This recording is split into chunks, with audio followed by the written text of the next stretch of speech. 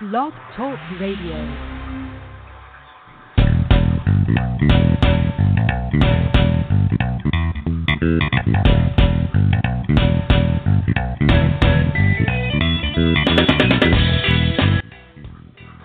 Welcome to the Football Garbage Time NFL Podcast, our new off-season update, and our Super Bowl XLII retrospective.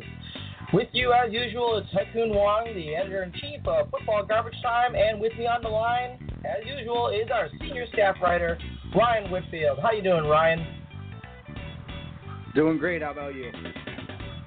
Not too bad. So, I can tell you that I'm excited, not about football this week, although there's a lot of great football stuff to talk about, but about the fact that baseball season is here, and my Cubs are back in action. Are you a big baseball guy? Baseball's right there at 3A and 3B with basketball. I'm a much bigger, it's football 1, hockey 2 for me. But, I do enjoy the beginning of the baseball season. It's the kickoff to spring. So, April's a great month for sports with that, the Masters, the draft, and the 2 winter sports playoffs. So. Yeah. So obviously you still got the Bruins there. You still got the Celtics, both of which are probably going to make some noise in the postseason. And of course, you have the Red Sox looking pretty good this year. So you guys got a bountiful basket of sporting goodness up there in Boston this time of year. Always. But I only have one thing to be excited about. Well, I have two things to be excited about: the Blackhawks, which I got my fingers crossed. They're a little bit of a slide recently, and of course my Cubs. It's a long season, but it's hard not to get excited with the early season pitch out. It's good times. So. Enough about baseball, because this podcast is about football, and we've got a lot of news to talk about today. We're going to be covering the opinion. Gosh, I guess can't get past an intro without screwing up something. This is fantastic. All the rumors about Richard Sherman, about Marshawn Lynch, and then the information about Tony Romo and his retirement, and of course a retrospective, another history lesson for all you out there. About Super Bowl XLII, another Super Bowl the New England Patriots but this time with different outcome. So we got a lot to do here, so let's go ahead and get rolling.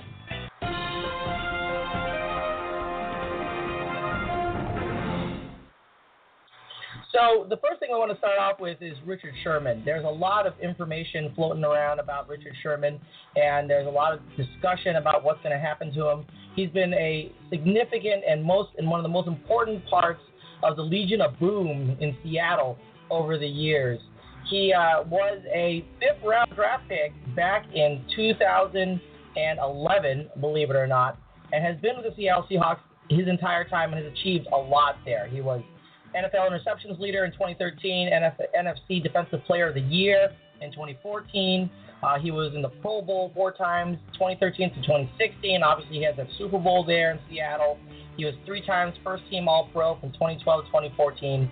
I mean, the guy has done a lot. And, of course, he does Chunky Soup commercials, so that's also interesting as well. But there's a lot of talk recently because there's a possibility that the New England Patriots may want to bring him in. There's a lot of rumors that are flying. The Seahawks have been talking about being open to trading him. And, of course, there's this kind of issue concerning whether Malcolm Butler will stay or go and whether that will prompt them to pick up another cornerback, in this case, perhaps Richard Sherman. So tell me, what do you think about Richard Sherman and the New England Patriots? Do you think that this is going to be a good match if they don't get Malcolm Butler? And then on the flip side, if they do keep Malcolm Butler, is it worth bringing in someone like Richard Sherman? Yeah, so if you ask pretty much any Patriot fan about Richard Sherman, they'll call him a punk. They'll talk about the 2-4 thing he was doing in the Super Bowl. They'll talk about the "You Mad Bro" incident. I've talked to a lot of friends today who instantly said that they don't even care about the rumor. They don't want anything to do with him.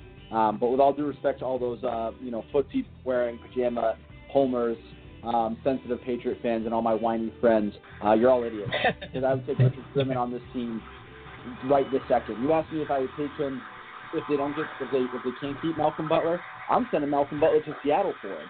Sorry, I love Malcolm Butler and I love his story. You give me Richard Sherman every day. He's a tone setter. He had a down year last year, kidney injuries. People, especially from a Patriots perspective, Malcolm Butler because it's only his third year, people think he's younger than he is. He's 28. He was an older rookie. He had a lot of trouble in school, which made him a much older guy coming out.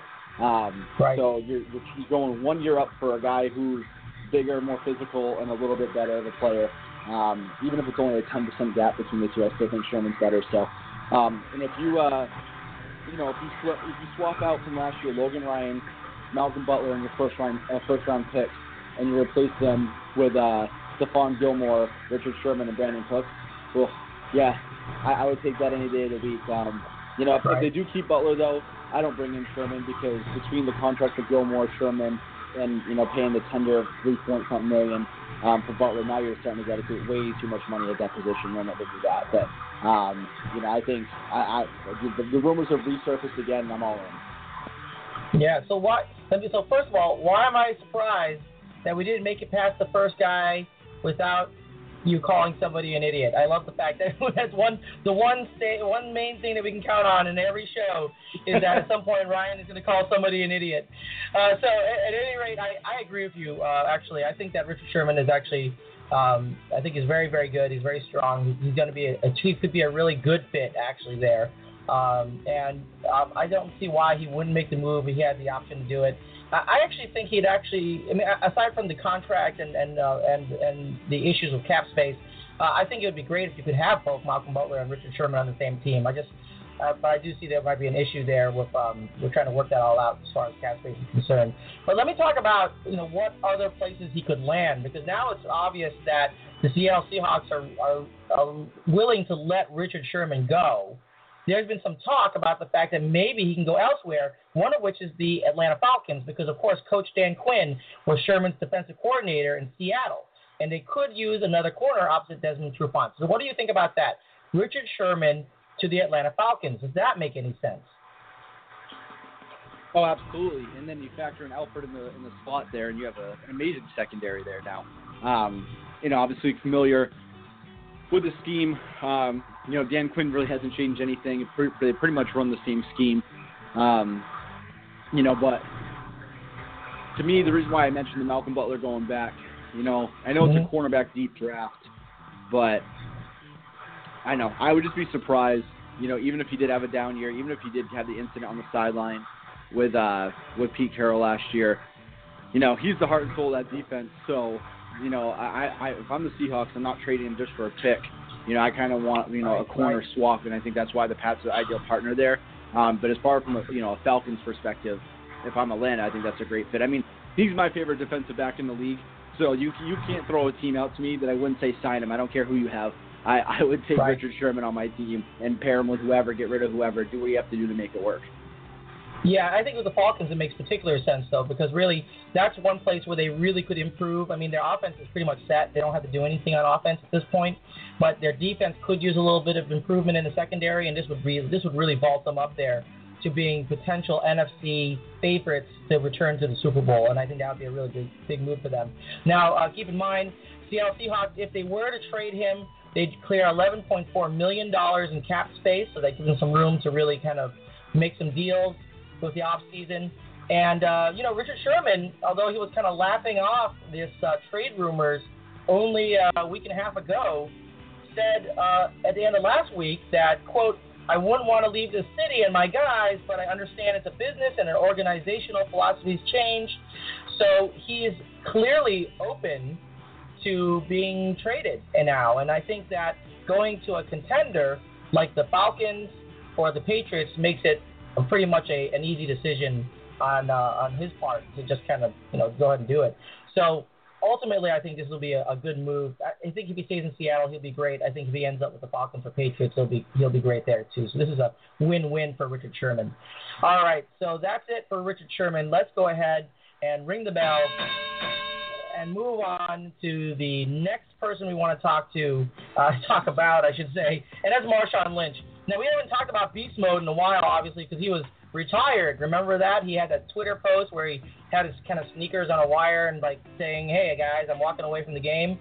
Well, it turns out he may not be walking away from the game, because it turns out he wants to go play for his hometown team, the Oakland Raiders. Now, he obviously is still under contract with the Seattle Seahawks, The Seahawks probably would let him go, and I think they're willing to trade him if he unretires.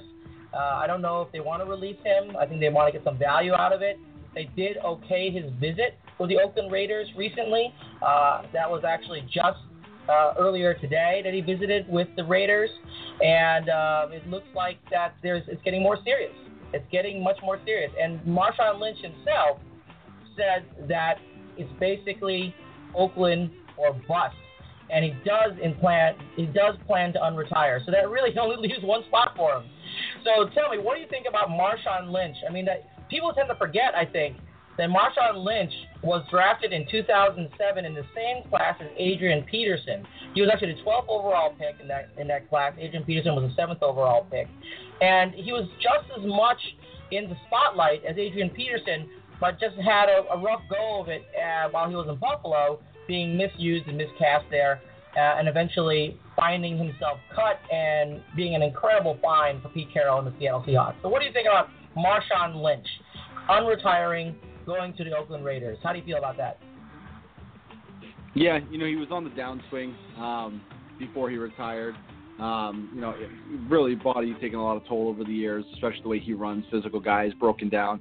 Like you said, drafted the same year as Adrian Peterson, saw the same age concerns, the tired old number we all know is the age of 30. He's on the wrong side of it. With that said, I love it. I think you can kind of tell through the podcast over the 2 years here, and even today's podcast, I'm a closet Seahawks fan. I love Marshawn Lynch, and I think he's good for the game of football. And if nothing else, come back for a couple more, entertaining, clips there, right. For nostalgia purposes. And they have a couple, obviously, probably a running back by committee there, so you wouldn't have to carry the whole load. And obviously, they're a pass-first team, so I think you could spot him and use him in a lot of goal line situations, and he could be a nice finisher at the goal line for you. So I think it's worth a try. You got to fill the Latavius Murray gap somehow. Yeah, I totally agree with that. I think that the Latavius Murray gap definitely does need filling, and he is a good option for a running back by committee, which is what he'd be stepping into. I mean, let's keep in mind that, as you said, he does have some wear and tear because of his very physical running style. He does have the age-related concerns, although he basically didn't play all of last year, and he basically didn't play the previous year as well due to injuries. So he does have some time. As long as he's in conditioned football shape, he can be very effective. And let's keep in mind, if you look back, aside from that 2015 year where he suffered from injury, he did play in 16 games in the previous 3 years and 15 games in 2011 and exceeded 1,200 rushing yards in each of those seasons and exceeded 11 touchdowns in each of those seasons. So he's a very effective runner. He's only a couple of years past that, and, of course, he's had a year and a half to be on the mend. If the Raiders can get him, I think that will do a lot for them because that's something that Derek Carr can really benefit from, is a grinding, up the middle, downhill running style running back. Someone who can move the chains 4, 5, 6 yards on first down and make his life a little bit easier. So I do think that this would be really interesting. And quite frankly, I agree with you. I think Marshawn Lynch this is pure entertainment. I love Marshawn Lynch. I hope he comes back. I think it'll be fun and good for the NFL. All right, so let's go ahead and ring the bell on that. And let's talk about the next guy on our list, and that is Mr. Tony Romo. He has been all over the rumor mill recently because of the fact that he was originally reported that he was going to be released by the Cowboys and then enter free agency. Then the Cowboys held on to him, trying to drive up his trade value. They tried to get a trade done with the Denver Broncos or the Houston Texans. The Broncos basically said they had no interest in him. They wanted to develop Trevor Siemian. They wanted to develop Paxton Lynch. And Elway said he didn't want him. So basically that seemed like it was by the wayside. But the Texans looked like they were in a prime spot to pick up Romo, not only because geographically they're right there, but also because they had basically every component they needed but a quarterback. Now, Tony Romo has had 13 years in the league and has done all sorts of terrific things. He has the 4th best career passer rating of any quarterback in NFL history, a higher career passer rating than Peyton Manning, then Kurt Warner, by Steve Young, and by Joe Montana, and actually only .1 below the current career passer rating of another great quarterback, Tom Brady. So, he's in good company. He's in really good company. He's done a lot when he was there as a 4-time Pro Bowler. The only thing you can really say about him is that, well, he had some trouble in the postseason. But quite a character, and he's now left that, and he's going to be the lead color commentator on CBS for football and is likely to do some commentating for golf as well. So what do you think about this? What do you think about Tony Romo's career, and what do you think about his decision to retire and go into broadcasting? Yeah, so I think Tony Romo is the quintessential, the poster boy for my campaign that stats are for losers. I'll ask you right now, and I'll see, because this has been a question floating around on the radio around here the last couple of days, and most people have the same answer. So I'm just going to test you real quick. If I ask you to remember, if I say Tony Romo, what is the first play you think of? The first play, I'm going to say the muffed field goal. Is that what everybody says? Everybody's, and that's everybody's, and that's Tony Romo in a nutshell. Someone actually referenced it the other day. I forgot about this game. The 51-48 shootout between the Cowboys and the Broncos in 2013, the regular season. It was the game that at the end of the game that Jerry Jones said it was the best quarterback game he'd ever seen. That Tony Romo had like a 120 rating. He threw for 500-something yards. He had 5 touchdowns and 1 interception. But the 1 interception was Danny Trevathan to set up the game-winning field goal. So, that's Tony Romo in a nutshell. He can sling the ball over the yard, but he's a born loser. It's why, the couple of times he almost qualified. Wow, born loser. Jeez. All right. What was it, the PGA Tour Championship? He came close in a couple times, but every Sunday on the final round, he'd puke down his leg. He's not a clutch guy. He's not a winner. At the end of the day, I could give 2 craps what your stats are. I like winners. He's not a winner. But with that, I would say he has given me the greatest gift ever, and that is that I never, hopefully, have to hear Phil Simms announce another football game again. So for that, I can kiss him on the lips. So thank you so much for retiring. So I don't have to listen to that. Unopinionated, never said a bad word about anybody, no balls, bag of crap. He wasn't even a good quarterback. So I don't know why Phil Simms is ever telling me anything about football. But so thank you very much for Tony for that. With that said, though, last thing, I don't know that he's going to be great in the broadcast booth. I mean, can you ever think of a Tony Romo interview that wasn't kind of vanilla or kind of bland? He's not a strong personality. He was, he's the most interesting post game I've ever seen involving Tony Romo was T.O. crying over him. So, that coupled with the fact that he just left the league and the CBS has the Cowboys Thanksgiving game next year.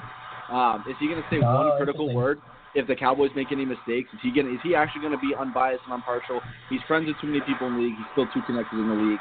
I don't think it's going to work great. I don't understand why they like him so much, except for the fact that I would want Phil Simms out too. Well, you keep in mind that, and I know you say stats are crap, but he did have the most passing yards and most passing touchdowns in Cowboys history. Believe it or not, he has done quite a bit, but. Yeah, when he walks away from the game, he's never really been able to pull through in those critical moments, and there are a lot of other quarterbacks, you want to make a comparison, and this is particularly relevant today, is if you compare him against Eli Manning, I think that you will see that his stats blow Eli out of the water, but Eli has 2 Super Bowl rings and Romo's never been to the Super Bowl, so it does say something. Now you go on and say about what's his life gonna be like as a color commentator. First of all, let me just say, retirement was the right move for Tony Romo. He has had so many injuries, like critically bad injuries. Clavicle, knee, ankle, all these things, shoulder, all these things that are going to be problems in the future for him from a quality of life perspective. And if you don't have an opportunity to win a Super Bowl coming back in the next 1 to 2 years, because that's really the length of time that Romo would be relevant as a quarterback, if even the first year back, then why come back? Why bother? He's gonna make a mint doing color commentating at CBS. and being the number one color commentator is like a big deal. I mean, you don't have to know any stats. You just have to be a color commentator. You're just going to talk about football. I mean, heck, we do that all the time. I would take that job in a heartbeat. And I can guarantee you he's not going to get any injuries. Well, I don't know that for sure, but I'm pretty sure he's not going to get injured in the box commentating him on a game, although it would be funny if it actually happened at some point. But I think he actually does have some potential. I think that he was oftentimes overly political when he was interviewed when he was a player, trying to be nice to everybody, trying to appease everyone, trying to appease Jerry Jones, trying to appease the Cowboys organization, trying to appease all the players on the team. I think that we'll see the real Romo, and if that's the real Romo, he's not going to be successful on CBS. But if the real Romo is someone who can be a true color commentator and an unbiased true color commentator, then I could see it. I mean, he looks like he might have the personality for it. So, but I will say, retiring was the right move. Going back and joining the Houston Texans would have been the wrong move. All right. Anything else you want to say about Tony Romo before we move on to our history lesson of the week? No, I just that I agree with you. It was the right move because he's got a clavicle made of glass. So hopefully, he said he's not going to get injured in the booth. I hope they have a nice piece of glass in front of him up there so that a strong gust of wind doesn't shatter that thing again. Right. So, all right. So let's go ahead and ring the bell on Mr. Tony Romo. And let's move it on to the final topic of the day, our favorite time of every podcast, and that's our history lesson time. We're going to be talking about Super Bowl 42. And, of course, the New England Patriots and the New York Giants battled it out in this one. And unlike the last couple Super Bowls that we talked about, this one had a slightly different ending, but a very, very memorable one. February 3rd, 2008, this was actually a very interesting game because it had one of the largest spreads between teams in the Super Bowl of all time, as the Patriots were favored by over 2 scores. The final score for all those who are keeping track was 17-14, so you can imagine most of the game wasn't really that exciting. Eli was Eli. He made some plays, very, very long drives, took a lot of time off the clock, got intercepted when he got close. He really was what we expected to happen until we got to the fourth quarter and things really kind of took off. And, of course, everyone remembers the helmet catch. Everyone remembers Plaxico Burress. And everyone remembers that with 20 seconds left at the end of the game, being scared that Tom Brady can still score in 20 seconds. So there was a lot going on here. And then, of course, this was the undefeated season for the New England Patriots as well. So there was a lot of news lines coming out of this particular game. But let me ask you, Ryan, what do you remember most about Super Bowl 42, and what was your big takeaway from that game? Yeah, so I had like 4 quick takeaways or 4 key plays I remember. One thing I did want to say off the top here, because I think a lot of you outside, and for a lot of reasons that I have stated for a long time, a lot of them are justifiable, the arrogance of the organization, of the coach to the quarterback to everybody, all of our fans. I think you guys all took a lot of pleasure in our perfect season being ruined that year, and it's understandable. But, in a non-joking manner, and I know I tend to use hyperbole, but I promise this is not hyperbole. I don't care who you've lost in your family. I don't care what tragedies you've been attached to. You've never felt pain like I felt that night. That was the darkest moment of my life. I had a Bill Belichick hoodie, the one he wore that year. I lit that thing on fire. I think I threw up in my mouth as the seconds ticked down. It was the most devastating moment of my life. But with that said, yeah, the helmet catch is an important play. But there was 4 key plays that really, the last one's not a key play, but there's 3 really key things that kind of led us to that point. Anyone around here who would still take Randy Moss over Rob Gronkowski, and there are people because, again, stats are for losers, and people don't like to measure heart. I actually went back, unfortunately, in 2011 and watched the whole replay of the 07 Super Bowl, which is the first time I watched even a single highlight of it. I tried to purge myself before the 2011 Super Bowl just to find out that I was never going to watch that one again either. And I go back and I watch it, and when the Patriots go up 14-10 late in that game, it is because that on that drive, Randy Moss, for the first time, maybe in his life, but definitely in that game was willing to go over the middle and run slant routes. All they did was take him out on the outside, and he was alligator arming everything in the first 3 quarters over the middle. He wanted no part of it because he was never the guy that would lay it all out on the line to win. So he is highly to blame for that loss. Second play, Asante Samuel, before the helmet catch, has a pick blatantly on the sideline and drops it right in his hands. If you remember the play, he actually looks down at his feet to make sure he's going to tap his feet in, takes his eyes off the ball, and drops the ball. 2 plays, it was either the next play or 2 plays later that the helmet catch happened. So I remember that now. And so I love Asante Samuel, but he choked right there. The third big play is on the coaching staff. Why the hell was Ellis freaking Hobbs in single coverage on Plexico Burris on that play? If anybody can tell me why a glorified kick returner, who is one of my least favorite corners in the history of the New England Patriots, was one-on-one with a 6'5" Plexico Burris, absolutely inexcusable. And that was the game-winning touchdown, obviously. And then the last play, just a little last salt in the wound, was Brady gets the ball back. We all have in our heads, like you just said, there's always a shot when Tom Brady, and he throws on the first or second play through a long fly route. And for the first time all game, Randy had gotten behind the secondary, and the ball goes just off his fingertips. It was just a little outstretched just past him. And it's like, if he catches that and that's how you win that game, it's amazing. But at the end of the day, as you said, as you've gone through these, you win the one you're supposed to, you lose the one you're supposed to. And at the end of the day, if they win that one, they probably didn't come back against Atlanta this year. So I'll take the trade. Right. And of course, don't forget that in that last sequence, when Brady took over on the Patriots 26 with 29 seconds left, on second down, he also was sacked by Jay Alford, and that was a 10-yard loss right there. Now, not that would make a huge difference, because quite frankly, give or plus or minus 10 yards is not going to make a difference in a long pass to Randy Moss, but that was kind of a tone setter at that point, that he was able to get over there and sack Brady, and it was. And I can tell you that even then, because I remember having a Super Bowl party, and I had both Patriots and Giants fans in here. Giants fans were more worried about the game at that point, even on third down, than Patriots fans. So that's the thing. I think it just goes to show what type of weapon Tom Brady is, what kind of respect that people had of Randy Moss, even though, as you said, he wasn't going across the middle when he should have all game long. But that was a pretty spectacular season for the Patriots anyway. I mean, they broke all sorts of offensive records there. That Brady to Moss connection was just completely unbeatable.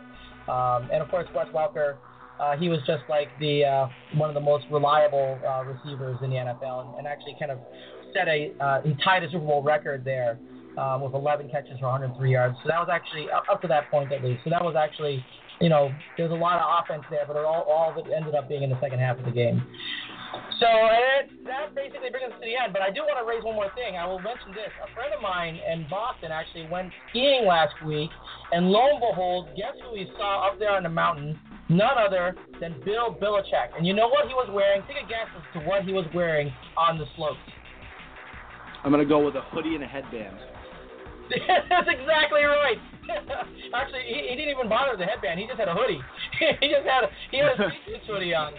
And I asked him, so what was he like? Turns out he's a really fun guy to hang out with. He was talking to everybody. He was really having a good time and going around and shaking people's hands and really just kind of being one of the guys. And I was a little bit amazed by that. So I feel that his on-field persona is a little bit of an on-field persona, that he actually is doing that. I don't think it's on-field. He just he hates the media. He thinks the media is the scum of the earth. So anybody else in the world will talk your ear off. If you've ever watched the mic'd up stuff, he's really personable. Yeah. He hates the media. So. Right. So there you go. So I can tell you that I was newfound respect for Bill Belichick. Aside from being one of the greatest minds in football. Okay, that takes us to the end of this episode, and why don't you give us your Twitter account and Instagram so people can follow you? Yeah, Instagram is football_garbage_time, and my Twitter handle is @RyanWhitfieldNE, and I'll be making my next pick in our mock draft in the next 5 minutes here. That's right. Everyone follow around. Hashtag FGT Mock Draft on Twitter. We'll be drafting the entire first round, and then we're going to compile that, and you'll see it on the website by early next week. Our mock draft, all our staff, all our analysts, kind of putting their minds to bear on who's going to get picked when. So definitely check that out, and then we'll see you next week. And the next podcast, we'll be doing more of the same, but a lot more information coming your way. Enjoy your football week.